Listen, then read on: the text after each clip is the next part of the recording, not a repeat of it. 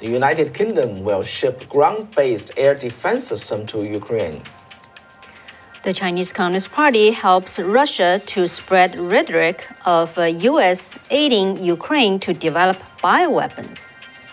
Facing huge pressure to open up U.S. oil drilling, Biden administration hold on tight. Pentagon rejected Poland's wish to transfer fighter jets. World-renowned soccer star quit the job of representing Huawei, the Chinese company, after it aided Russia during the war. In today's feature interview, an Ukrainian American shared with us his family story.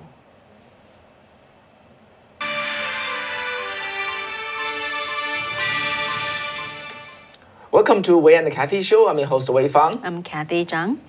Okay, so the Russian-Ukrainian war has entered the 15th day, and the U.S. and NATO have said their forces will not engage with the Russian military in Ukraine, and has instead targeted the Kremlin through severe sanctions and provided Kyiv with defensive aid. So far, the United States and the UK have provided more than $1.4 billion in security assistance, including through surface-to-air missile defense systems like the Javelin, Stinger, and Manpad missiles, which are shoulder-fired anti-aircraft weapons. Now these two nations have grown bolder in both action and words on the war. And the UK announced today that it would send a ground-based air defense system, this is more than shoulder-based, to Ukraine to help counter the slurry of missiles Russia has levied at Ukraine. And the Secretary of State, Anthony Blinken, told reporters from a joint press conference after meeting with the UK Foreign Secretary Elizabeth Truss. He said, I'm absolutely convinced that Putin will fail and Russia will suffer a strategic defeat no matter what short-term tactical gains they may make in Ukraine. And he said, you can win a battle, but that doesn't mean you can win the war. And Blinken continued saying that you can take a city, but you cannot take the hearts and minds of its people. Right. So let's talk about another major matter of today. The White House on Wednesday actually warned that Russia could use chemical or biochemical weapons in Ukraine, or could create a false flag operation using them, after the Kremlin accused the U.S. of being involved in biological weapon research at Ukrainian labs. The director of the Russian Ministry of Foreign Affairs Information and the Press Department said that in the course of Russia's invasion of Ukraine, Russia confirmed that Ukrainian leadership was quickly trying to clean up any trace of military and biological programs that Ukraine was conducting with the financial backing from the United States. Russia has also claimed that Ukraine allegedly destroyed samples of various pathogens. The Ukrainian government denied the allegation, and a senior U.S. defense official called the claims laughable and said that they are part of the Russian disinformation campaign. And 2 days ago, Chinese government officials started to talk about 26 biological labs that the U.S. helped set up in the Ukraine, but they were very murky about the source of their information. U.S. officials took note of the concurrent messages unleashed by Russia and the Chinese government. The White House press secretary Jen Psaki said on Wednesday that, quote, this is an obvious ploy by Russia to try to justify its further premeditated, unprovoked, and unjustified attack on Ukraine. And Psaki also warned, now that Russia has made these false claims and China has seemingly endorsed this propaganda, we shall all be on the lookout for Russia to possibly use chemical and biological weapons in Ukraine. And the United States Undersecretary of State for Political Affairs, Victoria Nuland, said on Tuesday that if there is any biological or chemical attack in Ukraine, She said, "There's no doubt in my mind that it would be carried out by Russia, and that is a, quote, classic Russian technique to blame on the other guy what they are planning to do themselves," end quote. Gas prices keep rising and now keep breaking record every day. In the U.S., the gas price actually rose for about $1 before the run-up to the Ukrainian war and 80 cents since the invasion of the Ukraine. The apparent solution would be to unleash the oil production industry in the U.S., and why has not happened? So White House Press Secretary Jen Psaki today said that what additional permits do they need? The lease are there, the permits are there, and she said, I don't think they need an embroidered invitation to drill. Embroidered invitation to drill. And she said they are oil companies. And Psaki was talking about 9,000 permit that has been reissued. And she said the oil companies should make full use of it. However, the cost of financing actually new oil sites has dramatically risen since the Biden administration moved into the White House. And lastly, Samarich, and he's the president at the investment advisory firm called the Green Century Capital Management. He said in last April that, quote, getting lenders to choke off money to fossil fuel companies is the next needed move for the industry to address the material risks that the coal, oil, and the gas industry faces. And facing the harsh restriction policy of Biden administrations and the tremendous amount of uncertainty in the future of oil and gas, investors are becoming increasingly reserved about making long-term investment. So what is the consequence? Bloomberg reported in November 2021 that 10 years ago, the cost of capital for developing oil and gas as compared to renewable projects was pretty much the same, falling consistently between 8% and 10%. Now the cost of capital is reportedly 20% for long cycle developments. Well, which means if you want to obtain a loan or find a private financing to develop a 10-year project, you have to pay 20% interest. The high cost effectively stopped oil drillers from obtaining the new funds to start the drilling. And last year, Biden administration also ended the overseas financing of the new oil and the coal projects through multilateral development banks such as the World Bank, so as to shift global capital away from fossil fuels. On a separate thread, the White House National Economic Council Director Brian Deese today addressed the notion of increasing the use of domestic energy to stem the rising gas prices. Regarding the calls for increasing domestic oil production, Deese said that what we are trying to underscore is that the short-term production comes back based on facilities and the rigs that were in process previously or are close to production. Yeah, which pretty much means that the current license that was already issued. And in those cases, and there's no constraint, and Deese said, there's no federal constraint to bring that production back online. And that's why we are, quote, that's why we are seeing that production coming back. So what is the general strategy going forward for the White House? Deese said, quote, the medium and the long term, he thinks the path and the trajectory is clear. There is no amount of domestic production that we can do when we are dealing with a volatile global commodity where the price is set globally. There's no amount of domestic production we can do to reduce or eliminate our vulnerability as a country to that volatility, end quote. And he continued saying that the only way to do that is to reduce the energy intensity of the economy overall, which means shifting to cleaner sources of energy, end quote. Yeah, that's a lot of words from Mr. Dees. But if we paraphrase this, on the other side, there's different opinions says that if U.S. just increase its oil production by 3 million barrels a day, the inflation issue and the gas price would be being solved. But Mr. Dees pretty much said that the only way is to switching to cleaner source of energy. So basically, the current administration stay with its own energy policy.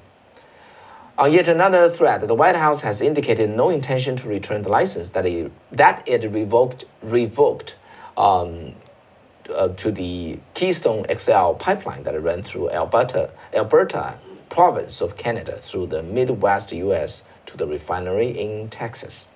And so today, when asked by reporters, the White House Press Secretary Jen Psaki said there is no plans for that, and it would not address any of the problems we are having currently, close quote.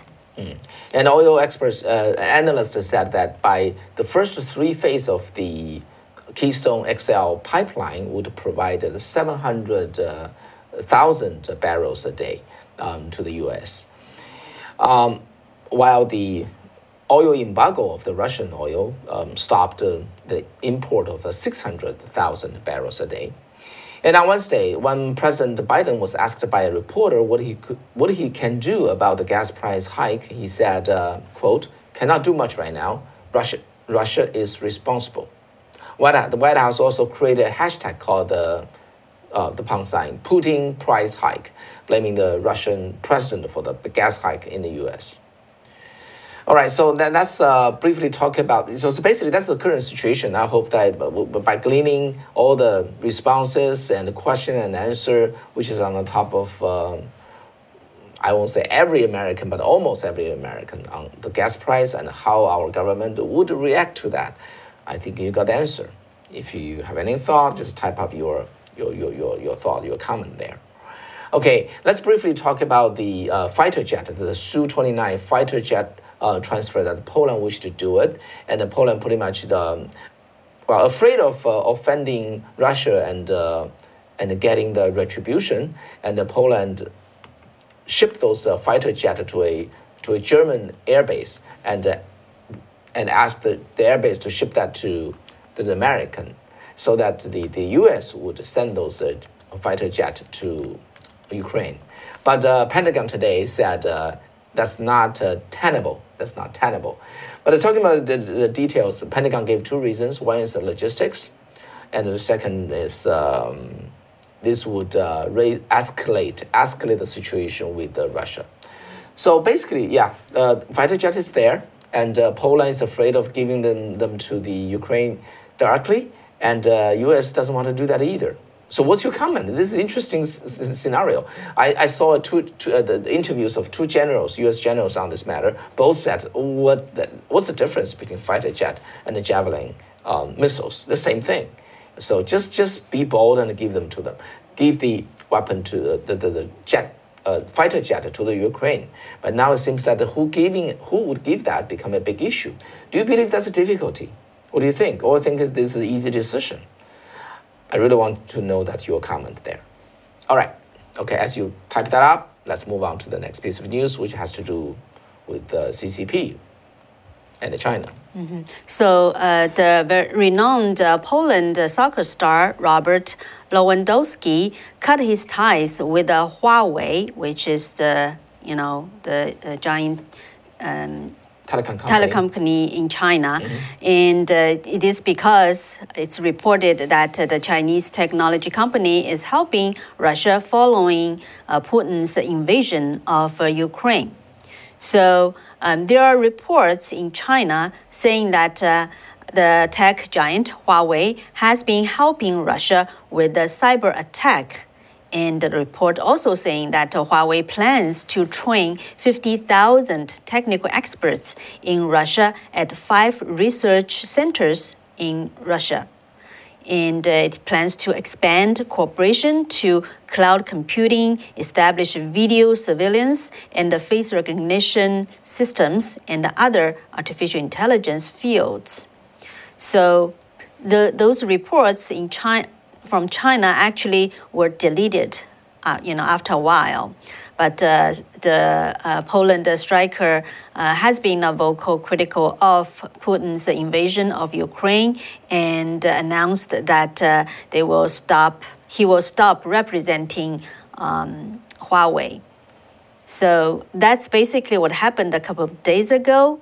But the interesting thing is it is because it's reported that the Chinese tech giant was helping Russia. That's being probably the key reason for the Poland soccer star to cut the tie. Mm-hmm. Yeah. So basically, CCP is in a very awkward situation. But in their mind, this is just I put my commentators ahead. Okay, in their mind, they're completely for Russia. Okay. They view Russia as their ally. They should view Russia as a vehicle a tool against the U.S. and the West.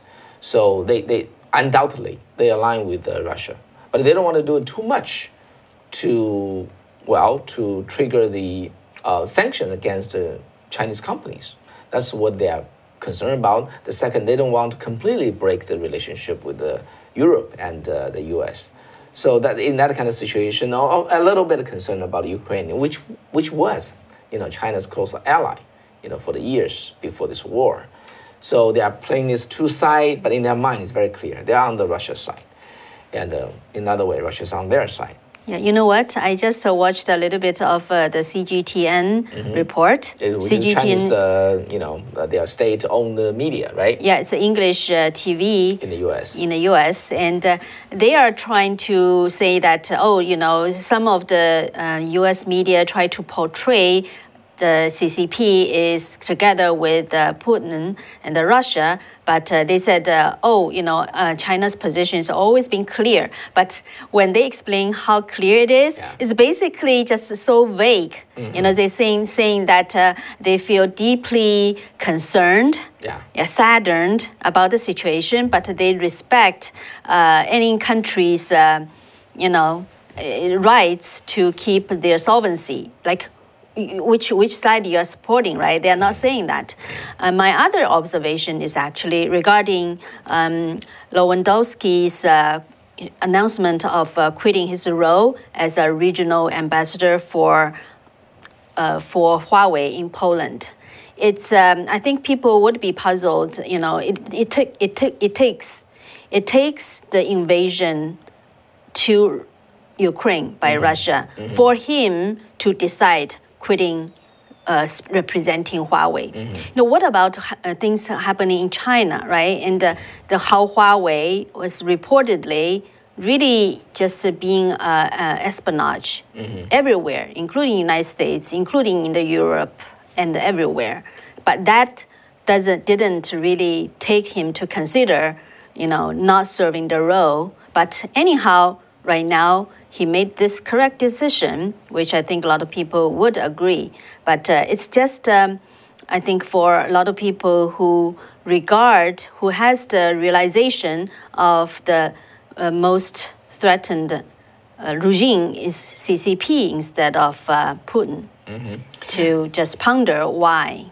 Yeah, let me just give you a little insight here. Okay, so this Huawei, this reaction to the Huawei action and the other things, including the parliament members of the UK, criticized British UK government harshly today, saying that you are still allow Huawei to exist in this country, in the UK, while Huawei did so much to aid the Putin regime.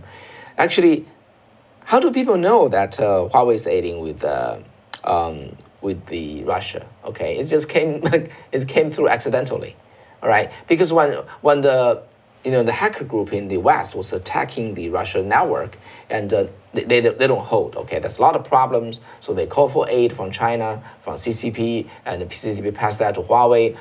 Huawei immediately saying that we rush to aid you. Okay, so they went to Russia and tried to establish like a mobile broadband system, and also plan to train 50,000 Russians to be the network expert. Yeah, okay. It was reported on the Chinese website. We have the pictures actually, if our DJ can post it.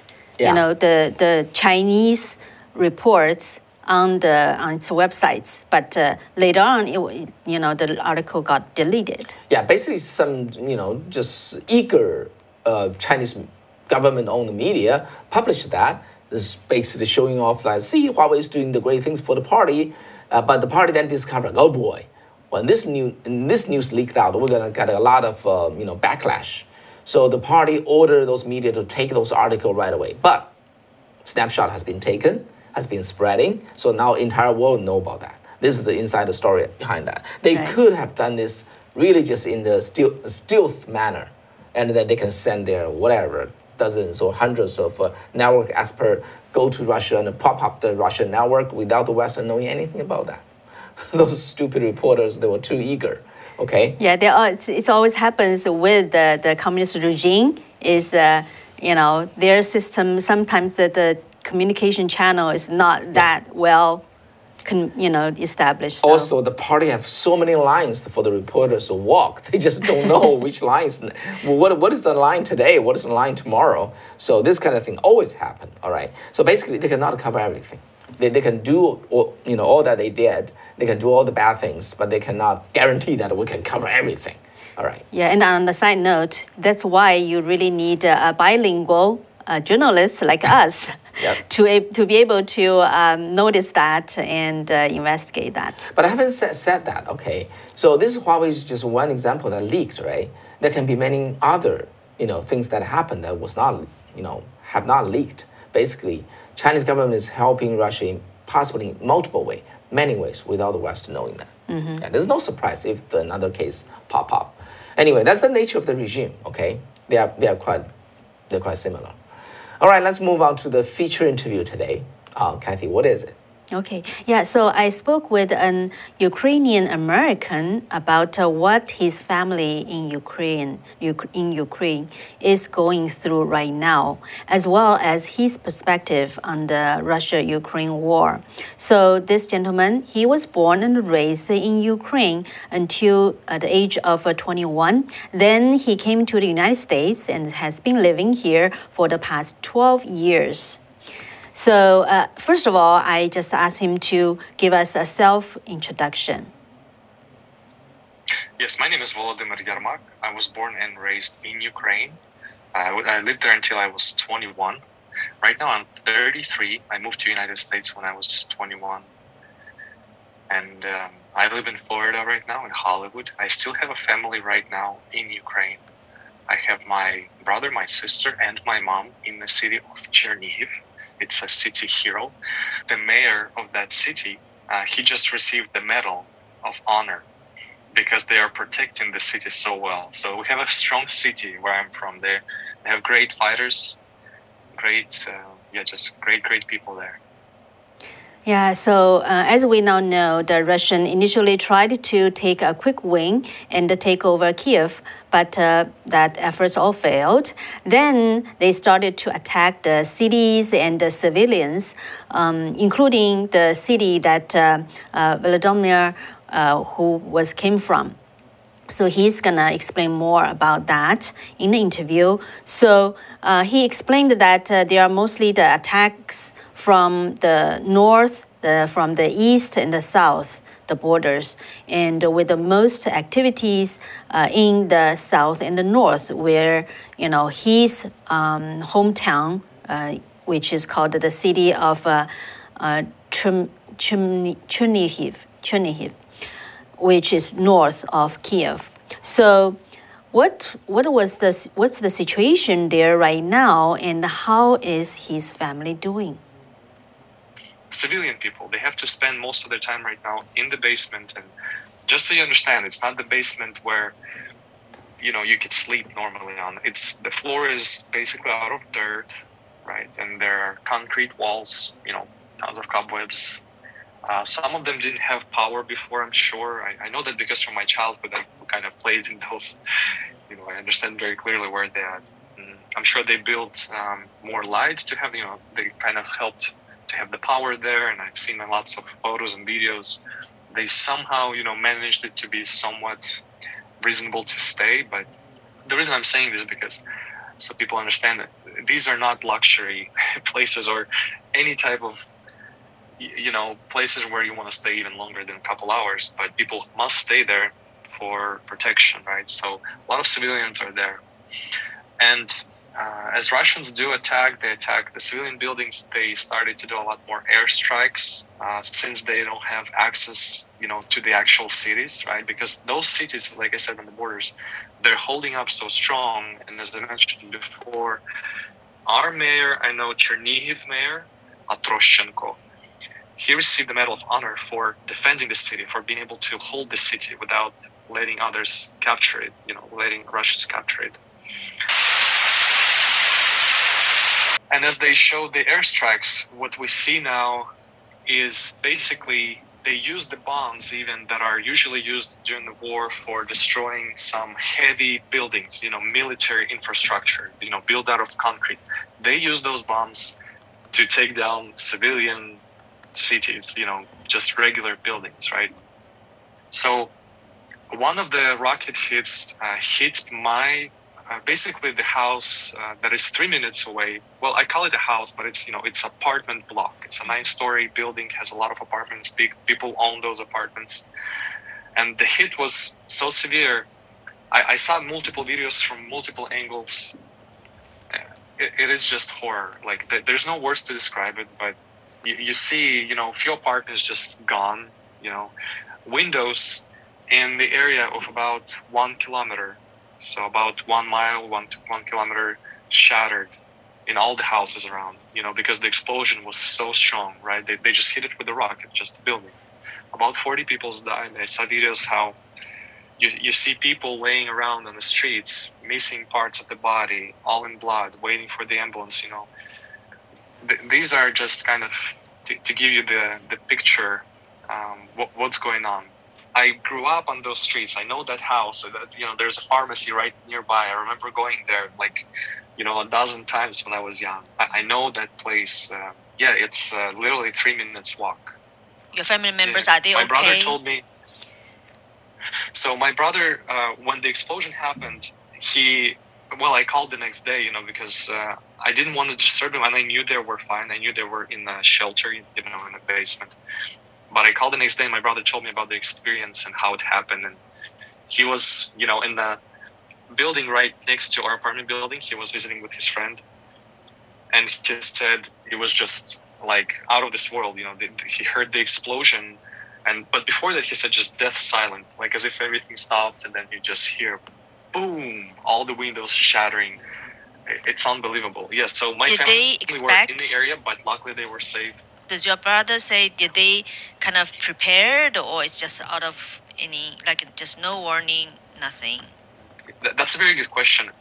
So the thing with these signals, so before any airstrike, right, happens right now, what they do, they send out the siren, and the siren goes through all the city, right? So people have about 5 to 10 minutes at least, 5, I would say 5 tops, to hide, right? To hide to the basement, to the shelter. The way how it works is people who are on the border of Belarus, they spot these rockets, right? So there are 2 types of attack that could potentially happen that will trigger this type of siren, right? So how the siren is triggered. They see ballistic missile being shot from Belarus. It will take about 10 minutes to reach to Chernihiv, Kyiv. So they send out a warning, and they say immediately, a warning. They say, turn on the siren right now. People in Chernihiv, they have a couple minutes, to go to the basement, hide. And this happened so many times. And, there were no hit, no actual rocket, probably because it was taken down before. So a lot of people, this is just to answer your question, a lot of people, I think, expected nothing to happen. So I think they were taking it casually. And the reason why I say that, because about 40 people died. And there were people in those apartment buildings, unfortunately. So they were prepared, but not all the way. However, I mentioned before, this was an airstrike, so this wasn't a ballistic, right, shot. So I'm sure they were warned. With the airstrike, it's kind of similar when they see an airplane fly out of the border of Russia, or where they see a military buildup. If they noticed, they send out the signal. They say, turn on the siren so people can hide, right? To be exactly, I haven't asked that question, but I'm sure there was a siren. I'm sure people were warned to the best capacity that there's possible. So, do you know if they have enough supply? That's a good question, and that question makes me, a little emotional because every day I'm thinking the same way. Like I'm thinking, like, do they have enough? Will they be able to survive? How is that playing? And moms, they don't want you to worry, right? Sometimes they just don't tell you everything. So I have to find out from my friends, like what exactly is happening, right? So the situation is next, and if I understand correctly, it's different in every area of the city, because there are blocks within the city which restrict people from like traveling to like one of the sides of the city. So if somebody ran out of groceries, let's say, right, they could have a problem there, but the other side may not have a problem. There are volunteers who travel, and you can basically drop them money to their card. They'll deliver groceries to you. You just give them a list, whatever they have, of course. Sometimes they may not have. So what I've been doing, I've been raising funds actually, and I ask all my friends on Facebook. I sent them personal message. Friends from the United States. I have a lot of friends from the United States, and they send cash daily, and we raised some money, and we dropped the money directly to the cards of my friends in Ukraine. I contact a lot of my friends in Ukraine. I ask them, how are you doing? Do you have enough cash? Do you have enough food? Do you have enough water? What's your situation? And so currently Chernihiv is doing, I would say, semi-okay. They don't have, meat in the stores, but they have what they need. And my mom told me, like, she doesn't want to eat. She says, because the feeling psychologically that you have, you just don't think of food, which is, I can kind of understand, but it's really hard to grasp. Like, that's not the thing that she worries about. So I have to like insist and say, Mom, like, you gotta understand, like, this may take months. We may not be able to do anything for a year, like, but you have to have that, the supplies and everything. So Chernihiv basically is not on the brink of humanitarian crisis. It's doing well, but for how long? Nobody knows. And I think Ukrainian government may not want to say, or give that kind of estimate publicly, because we don't want, people to panic. There's already enough on their plate. So, in terms of why Putin decided to invade, from your understanding, why did he do that? There's a sort of a long pretext to that answer, why he does that. And I'll do my best to make it concise and sweet, short and sweet. Basically, Putin always wanted to have. This is the strategy of Russia, just so you understand. They come with the peacemakers into a country, and that's what they call. They never name a war, right? They call it the operation, right? If you look at the history of Russian operations, they never had a war. But it was a war in, Afghanistan. It was a war in Chechnya. It was a war, right? They come, they kill people, they take over the government, and then the government pays them amount of money out of the resources. That's the Russian strategy, right? That's Russia for you right there. So the why is failure of Putin to take over Ukraine. In 2013, there was, a very kind of a break it or make it point. There was a pro-Russian president, Yanukovych, who also, I believe, was put there by Putin. I just don't want to go too much back into history, but let's start from 2013, 14. There was a time for Yanukovych to sign an agreement for further integration into European Union. He did not sign it. He went to Europe to a meeting, shook everybody's hand, smiled, and left. People in Ukraine, they paid attention to that. And students came out and protested. The strategy of Russia to do what? If somebody protests, you beat them up, you lock them up. So did Yanukovych. And Yanukovych is basically a puppet of Russian president. This is common sense, by the way. This is common knowledge. I'm not just saying some, everybody in Ukraine you ask, they'll tell you. They'll tell you the same story. After these students, they were beaten up, locked up, arrested. Their moms came out to protest. But just think about it. Women. Right, we're talking about women. And what's the strategy of Putin? What he usually does in this case? He beats them up, locks them up, they're gone. That's what Yanukovych did. So Yanukovych in Ukraine, in Kiev, did that, right? Maidan woke up. Hundreds of thousands of people came out to the cities and protested. In Kiev, particularly, was the most, right? That's where it started. They protested and they said, why are you not signing the agreement? We want European integration. But it was pro-Russian president, so you see there's a conflict.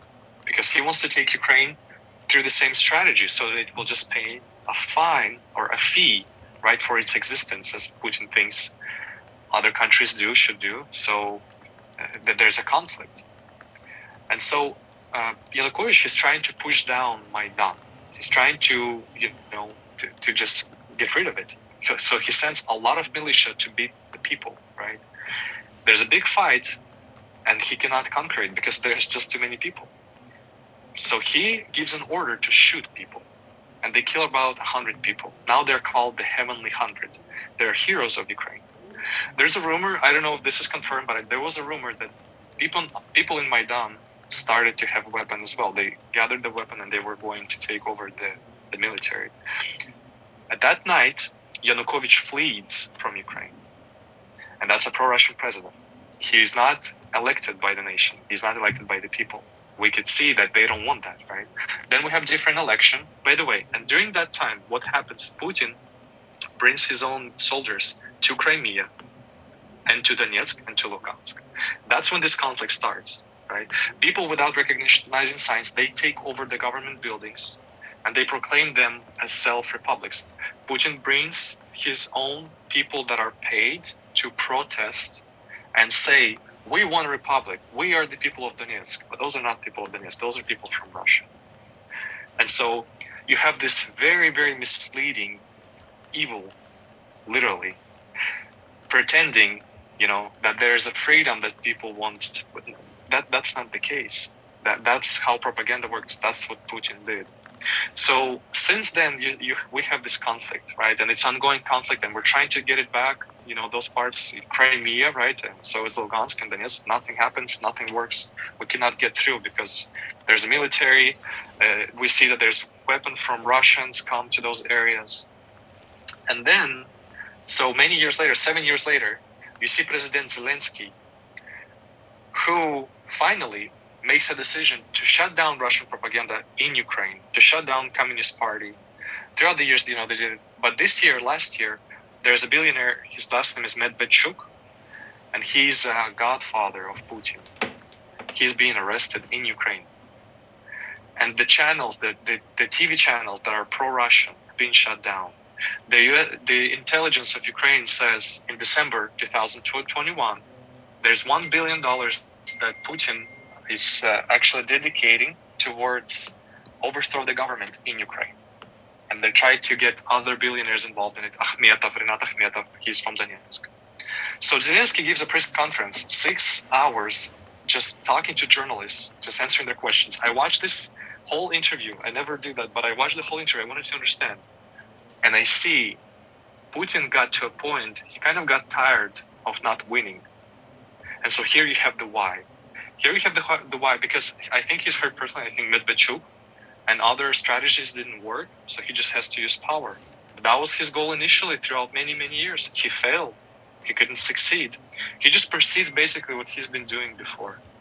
So I hope that answers that question. I'm sorry it's so long and open, but I really want people to understand this is not just, like he woke up, just a month ago and said, oh, since we have, military trainings there, let's do, an invasion.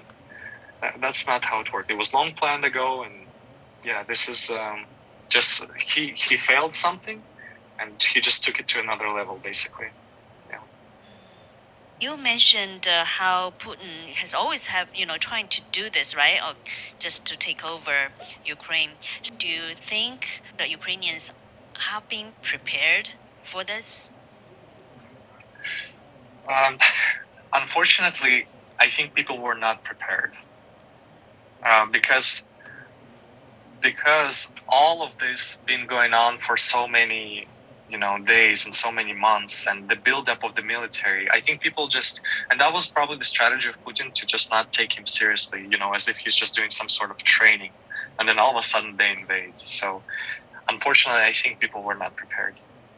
people, all the world are just watching how, and whether the Ukrainian people will hold on. Yeah, what do you think? Yeah. Well, we have tenacity.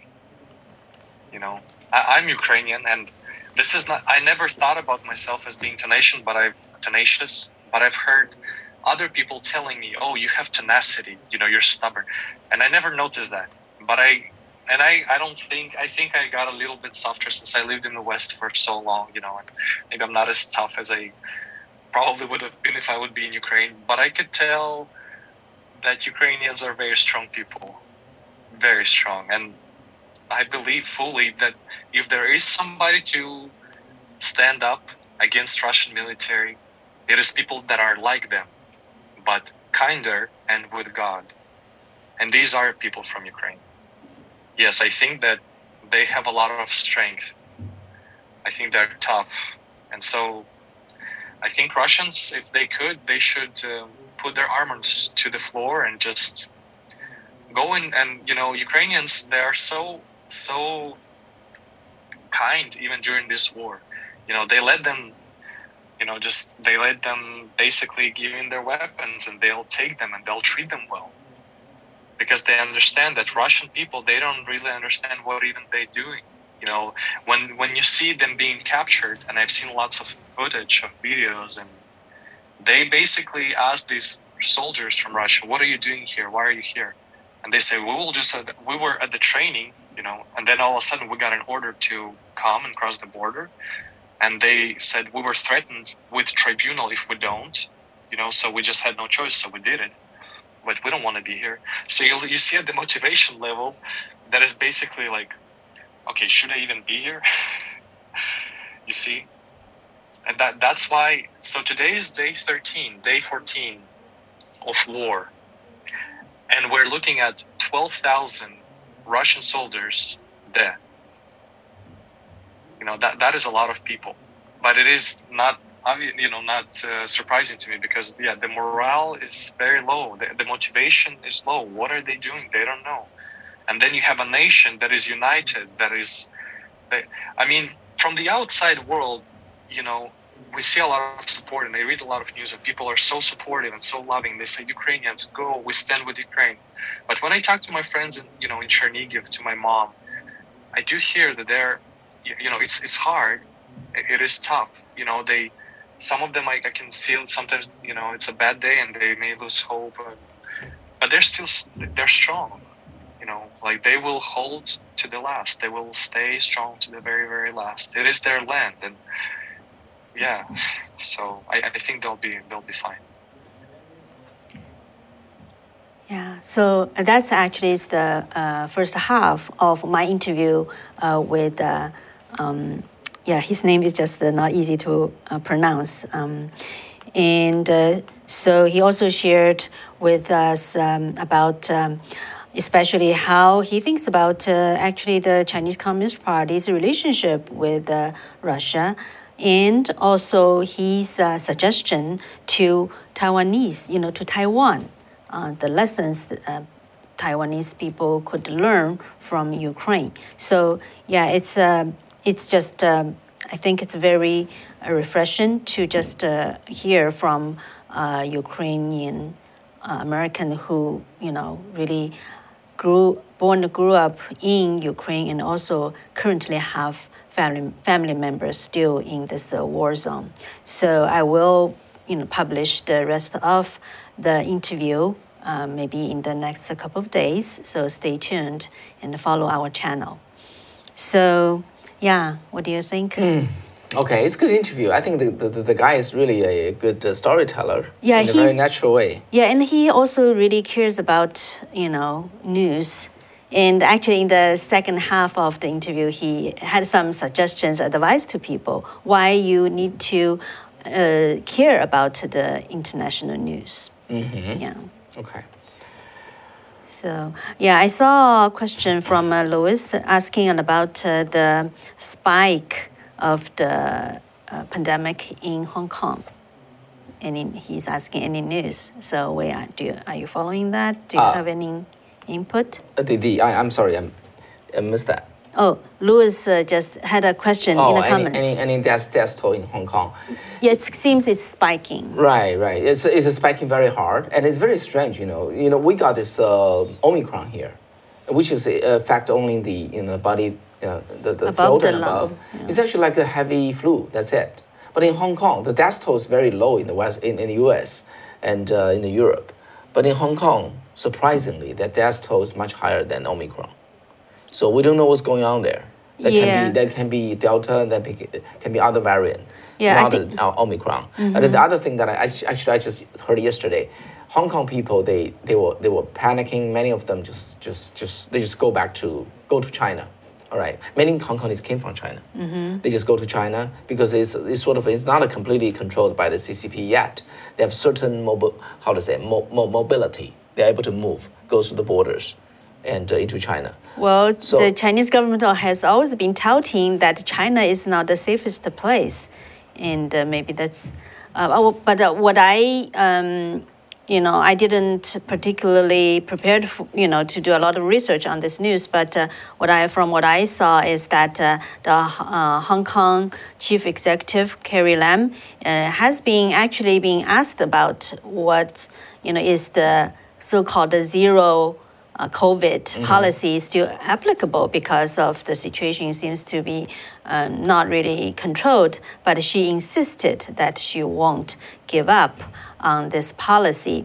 So basically in Hong Kong, although in the West, most of the cities and states are relaxing the COVID policies, but in Hong Kong, they still just continue to use the isolation and containment as the main ways of response. So they are actually trying to use the hotels to just isolate people and even use a fleet of exclusive cabs, about 300 cabs, just to take the patients. So there's some people posting videos.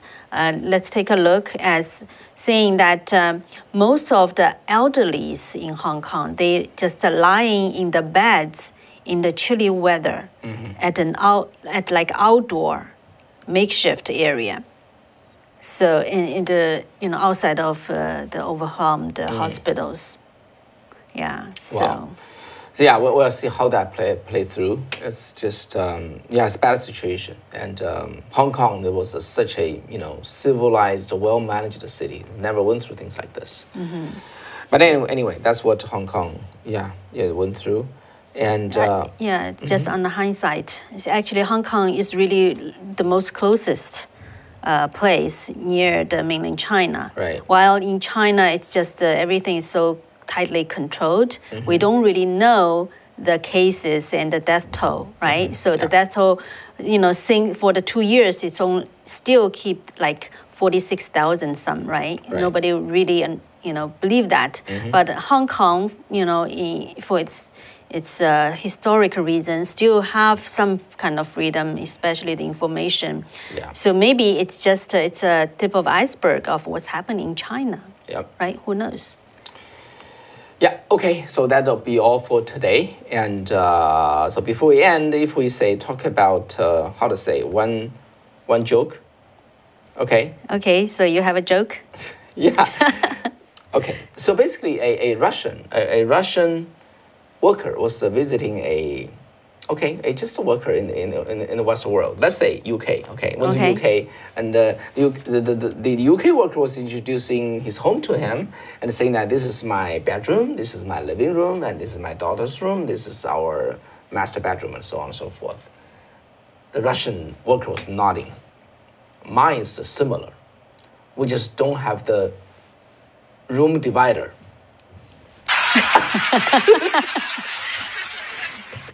Okay, I hope this is okay with you guys. I just found out in a quick way.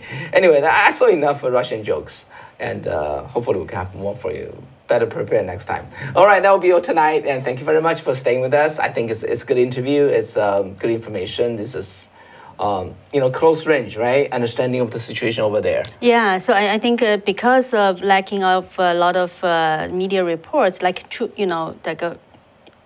in fact-finding reports, one way is to really find the facts from people who have, like families and friends over in Ukraine. And also, we do have a actually employee in Ukraine, near Kiev, and he just told me today that he has to went into hiding. He's prepared for the worst.